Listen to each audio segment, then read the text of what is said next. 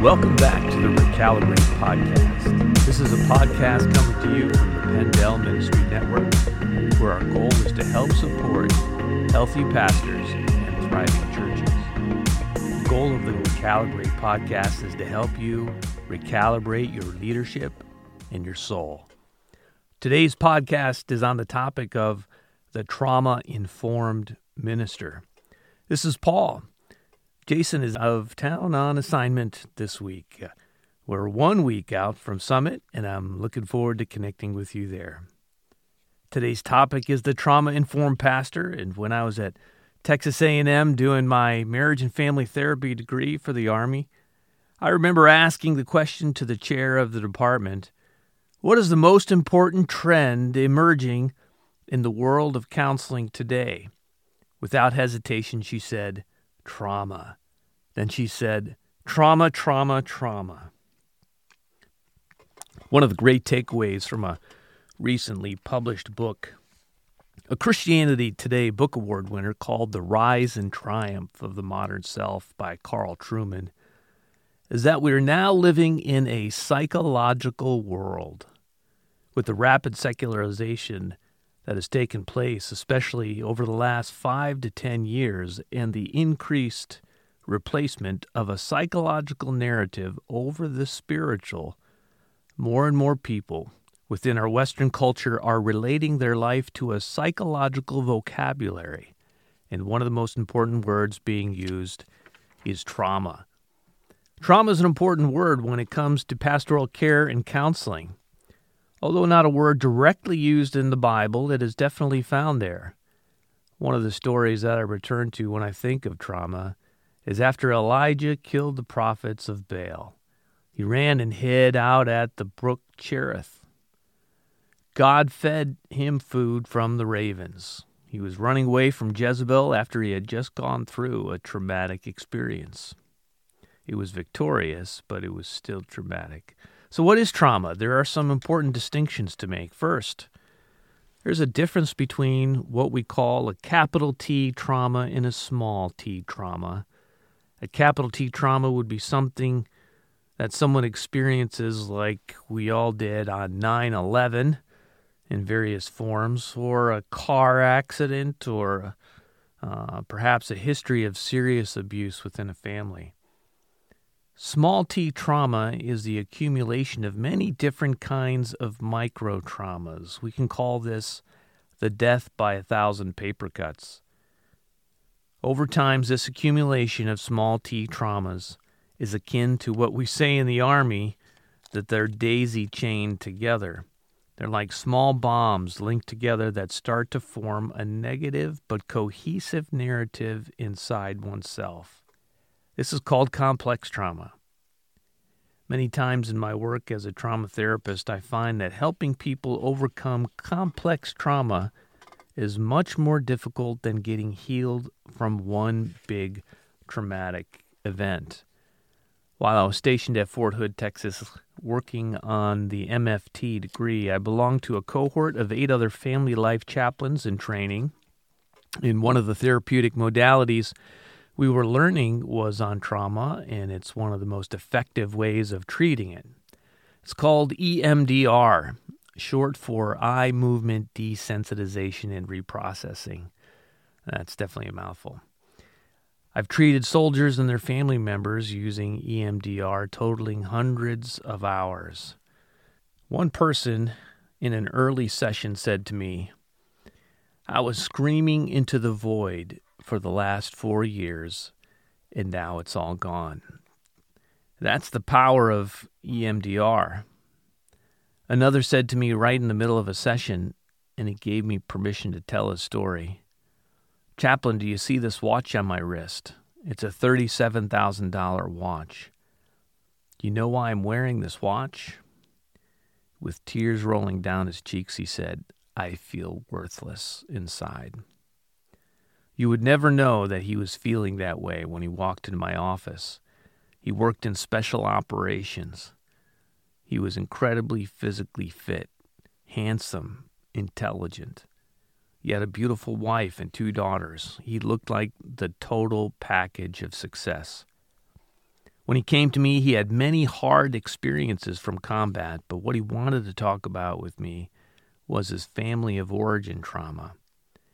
It was the foundation of wiring in how he related to other people. No matter what he did, he always felt worthless. You'd never know it looking on the outside. The soldier grew up in a single-parent home, raised only by a mother, and he saw many different men coming into his home. It was a dangerous place to live, and he grew up with experiences that set his wiring in place. There's a saying in trauma therapy, what wires together fires together. And the narrative that was wired together growing up in that unsafe, unpredictable home for that soldier was he was worthless. Trauma coalesces around a story that we believe about ourselves. It's not a true story in how God sees us, but it's a deeply embedded negative story into our hippocampus where the traumatic story is stored.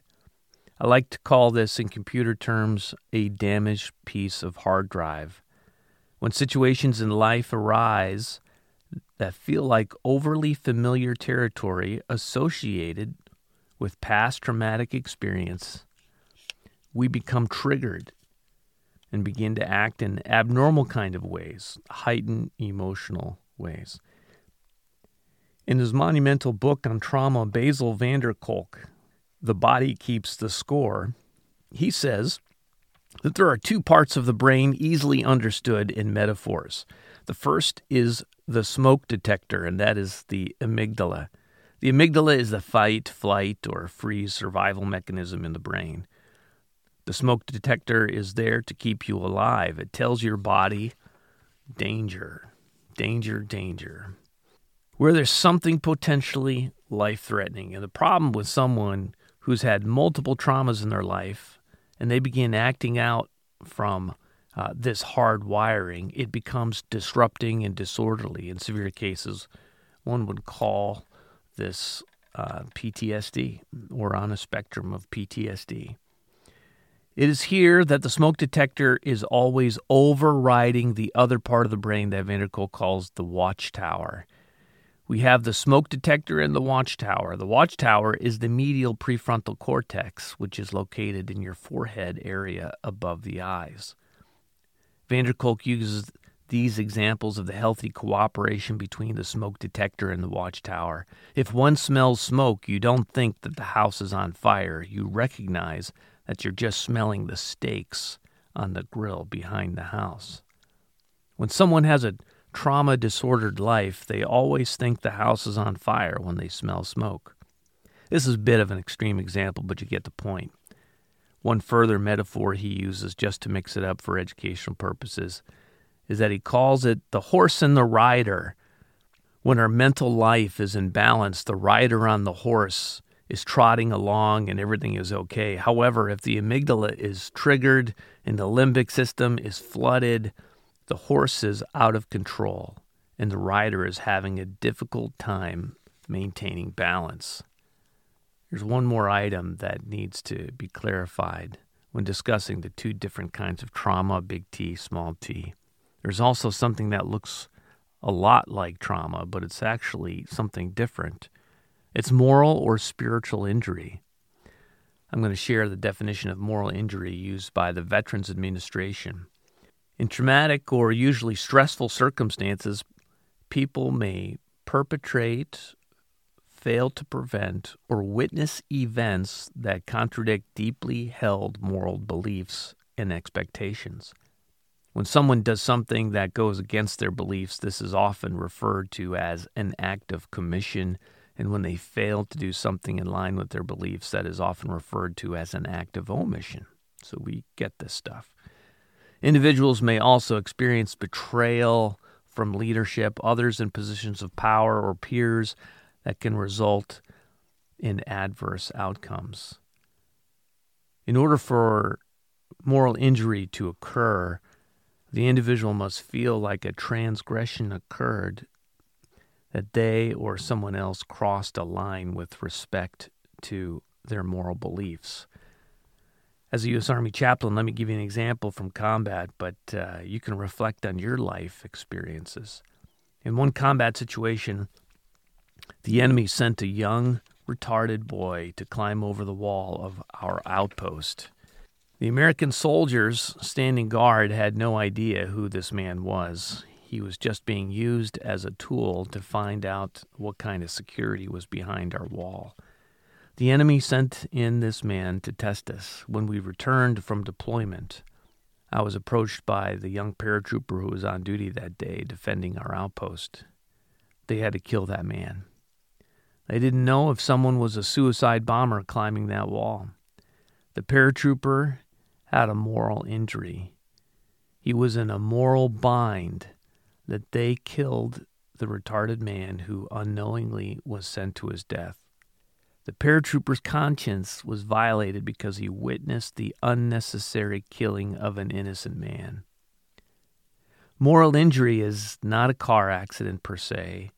It's a violation of conscience. I did something wrong, or someone else in authority violated the socially acceptable behavioral norm. We could see something like this surrounding the protection of children.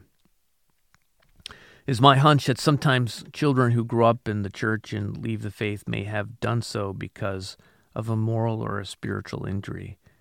They witnessed or were participatory in something that violated the biblical social conscience. Values didn't line up, and there was such a disorienting experience that it injured their faith. From that experience, what wired together now fires together in a new narrative that they are now living their life by.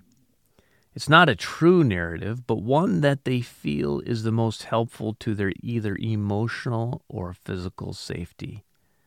There can also be a combination of moral injury and traumatic experiences. This is sometimes very difficult to work through as a therapist, and it takes a significant amount of time to differentiate between the two, working on each one separately. So as a minister, what might your approach to the idea of trauma be? Number one, we need to be aware. So when someone is acting outside of a biblical norm and the person is identifying themselves as a Christian, you understand them to be that, and they're having an unusually heightened emotional reaction to something in the church, it's probably not you. It's them. They're triggered.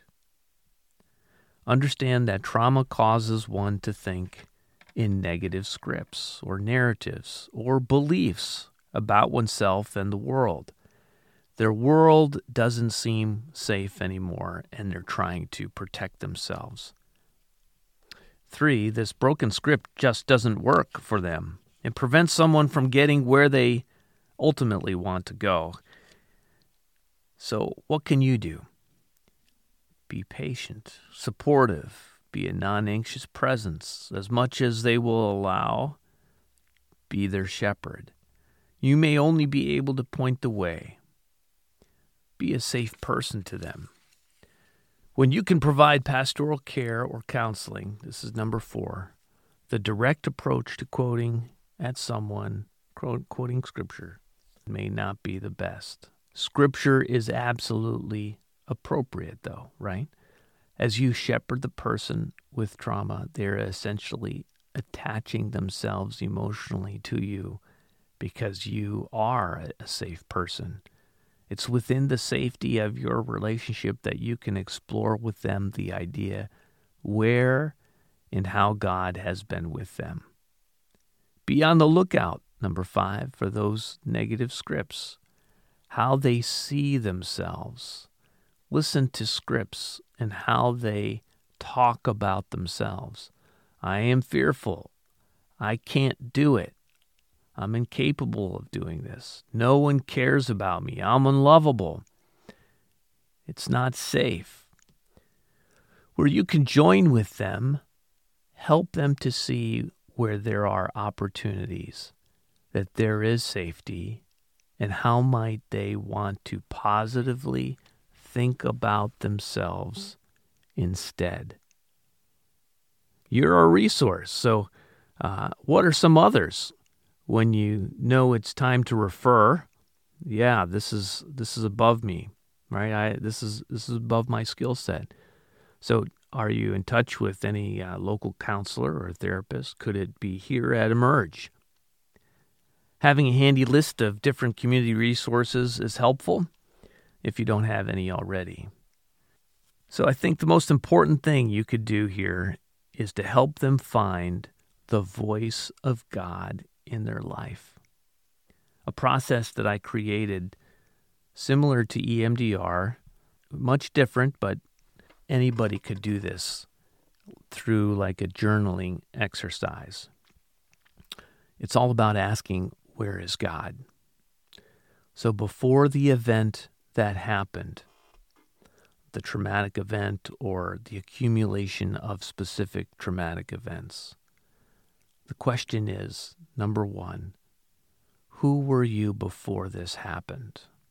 What were the positive things about yourself that you liked, that you enjoyed, that you saw God in yourself, that you want to keep right now? Who were you during that time? And then who were you during the traumatic experience? How were you reacting? How did you react positively? How did you react negatively? Next, who have you become? Who are you now after the fact? And how can you take, this is the important piece, how can you take the best of who you know you were prior to that traumatic event or those traumatic events, take the best of that character, that Christian character of who you were or who they were before that event, and bring it forward? Who they were during the event, how you or they reacted during the event that was positive. The ways that they reacted negatively, not so much. We want to change that, right? And move that forward in the future. And what are the positive things about themselves that they want to keep afterwards? This is a meaning-making process. Who were you before, during, and after? Capture that. Where was God in all of that? Capture that and bring it to the present for the future for the glory of God. I hope this was helpful as we talk about a little bit about trauma and you as a trauma-informed minister. This concludes this week's Recalibrate podcast to renew your leadership and your soul. Until next time, God's richest blessings to you and our listeners.